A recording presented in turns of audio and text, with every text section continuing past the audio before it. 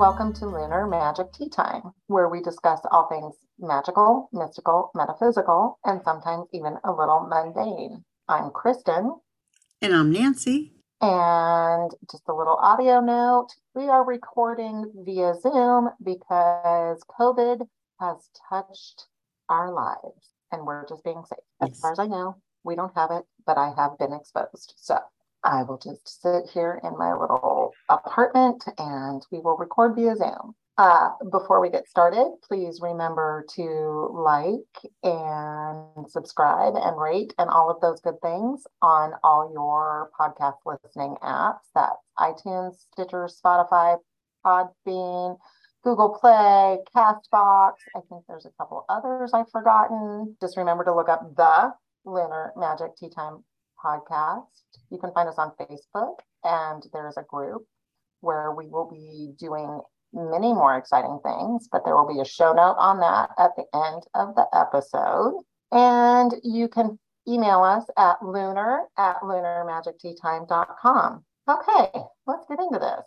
This episode is going to be a pretty short episode because it is our llamas, or Nancy, you learned how to say Lu- Lughnasadh. Lughnasadh. So I will be sticking with llamas because, Easier to pronounce. yes, it is the first of our three harvest festivals. If you go back a year, you can listen to us break down how to really do the set up your altar, what sort of symbols and signs and things like that you're going to want to use, colors, all of that. That's about a year's back. This episode, we're going to get into more of the mythology and sort of symbolism and things like that. So Lammas is the first of the three harvest festivals. The wheat is really starting to ripen. We were already harvesting some of our early producers. It's zucchini season. Hey, I actually love zucchini. So now is the time that we're going to honor and give thanks for all of the things that are going to get us through the lean times of winter. So we've gone through the spring where things are still a little barren. And now we're into the full producing season of the year. And that's where the focus is, on the production and not so much the setting aside like Mavon or Solon. For me, this is always kind of like peak summer because it's summer. Well, I wrote It this is this sentence. week. I wrote this sentence a while back. To me, this is peak summer, and summer before it's too hot, and summer before things all start to wither and turn. It is 100 degrees right now, so no, thank you. So, what are some of the myths and legends surrounding this day, and maybe how do we look at them through a modern lens and apply them to a modern life? One legend is that Lammas is named after the Lamb's Mass at St. Peter's Vinculus in York, England. And what I find really interesting is that I did some diving into that, and I could find nothing about that specific mass. Mm, And yet, almost every post is often running with this, Lammas is Lamb's Mass. But is it? So what I'm wondering if it's not some sort of remnant of a older pre-Christian blessing of the flock Yeah. at a sacred site that then became St. Peter's Vinculus in York, England, because that would make Yeah. sense to me. Yeah, that's true. Deal every holiday anyway. Yeah, that's To true. convert. Yeah. Mhm. Anyway, it's also because it's the first harvest, one tradition is take to make a loaf of bread with the first grain, and that very specific loaf is offered as an offering for thanks and a plea for a bountiful harvest. And everything I read kind of implies that you harvest that wheat or that corn or whatever grain you're using Hmm. separately from your big harvest. Oh, I see. When I was explaining this to a friend, they said, "Oh, so it's like when you color test your hair before you color it." Who does that? That's Like, not fun. don't do that. I don't color. I don't strand test my hair. Who does that? Not me. Dump it on and hope for the best. Straw dollies are also made and can be used as magical poppet. I do love a good poppet. I may or may not have made a bad poppet this week. Never mind. But I did make a poppet this week. A poppet is any small human S-shaped item. And I say humanish shaped because really you just kind of want to look at it and go, human. Two arms, two legs, a head. Yeah, exactly. It does not, it doesn't, you're not going for specific like elegance here. They're used in a variety of ways in witchcraft. You can use them for blessings and say, like, think of like a kid's doll, Bugs Yoshi, his security Yosh. You can use them in hexing. Everybody knows, you've heard of a voodoo doll, kind of the same concept, kind of. I always make mine out of fabric and I stuff them with things relevant to the spell that I'm going to be making. So if you're doing one where you want to protect the person, lots of rosemary, lavender, that kind of thing.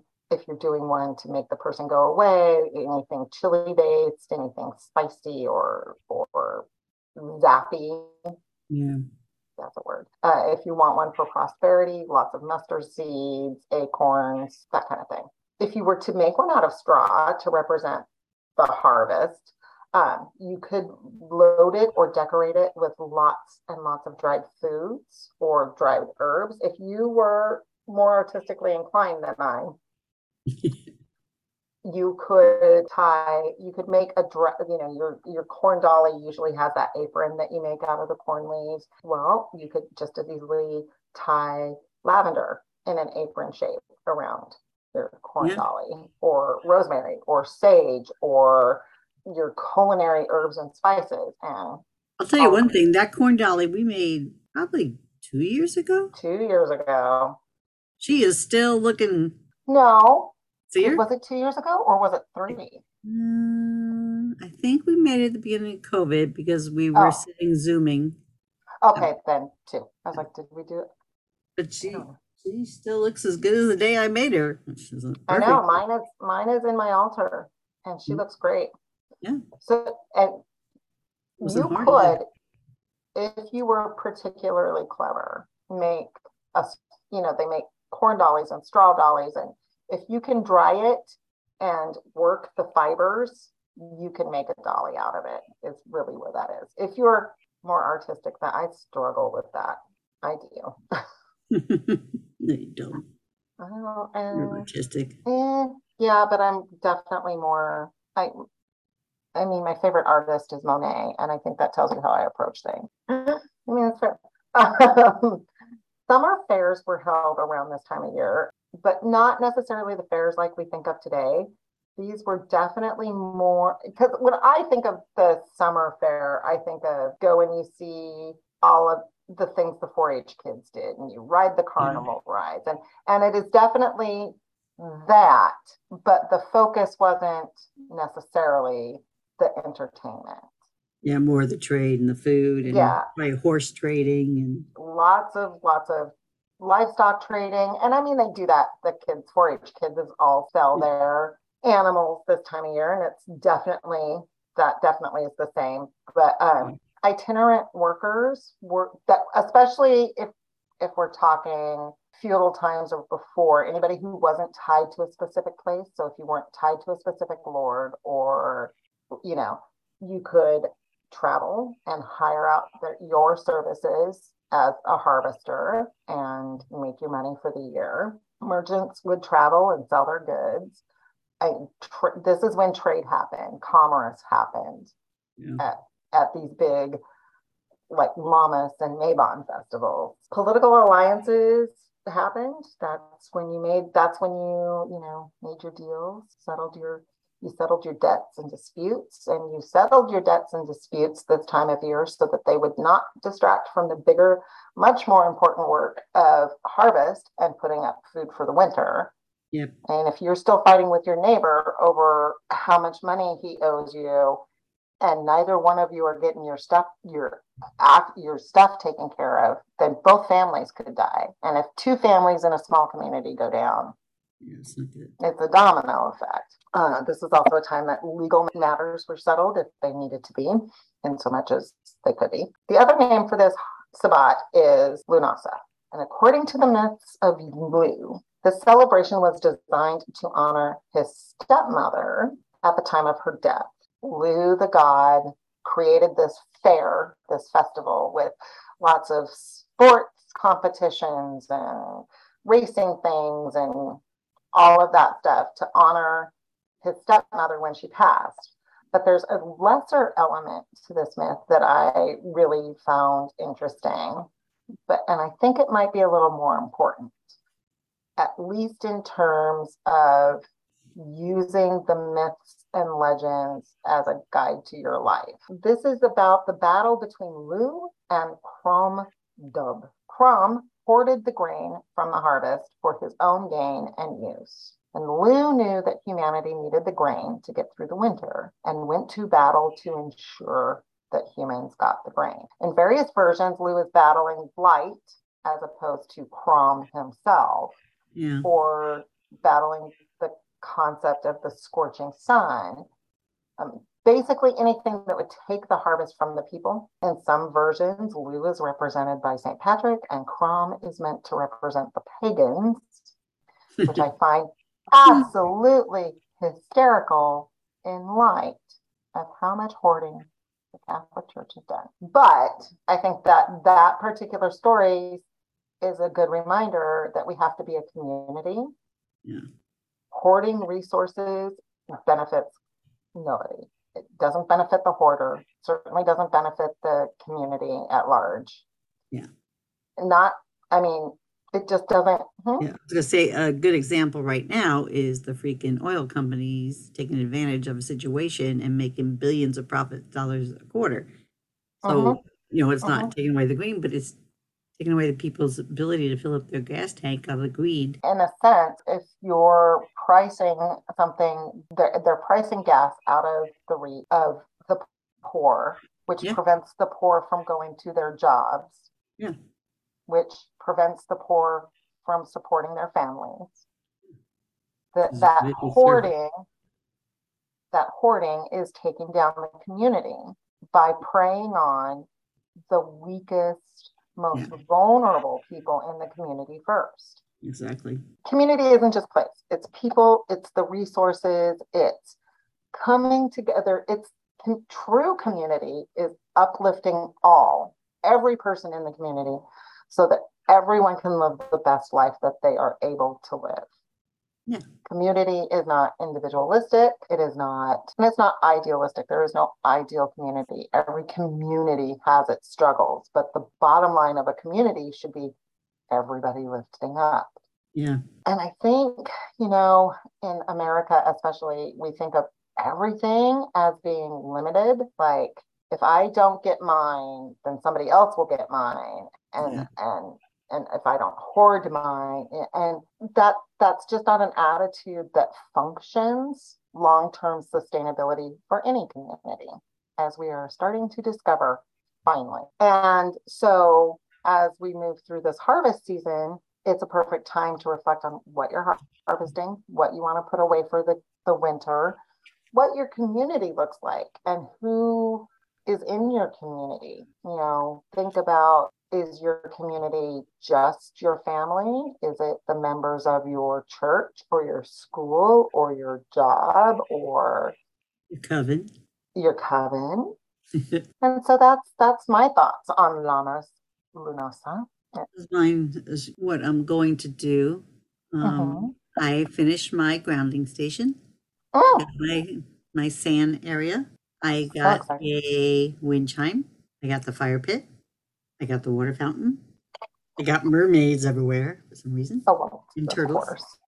And it is amazing. And since I haven't done it the last few days because the 2 days been kind of crazy and too hot. But since I have been grounding myself, my visions have increased. There's that. Magic I'm going to do for this Lughnasadh, just because I know how to say it. I'm going to say it. Cord magic. So cord magic. I found some wooden sunflowers. So I'm going to do a big one for my altar.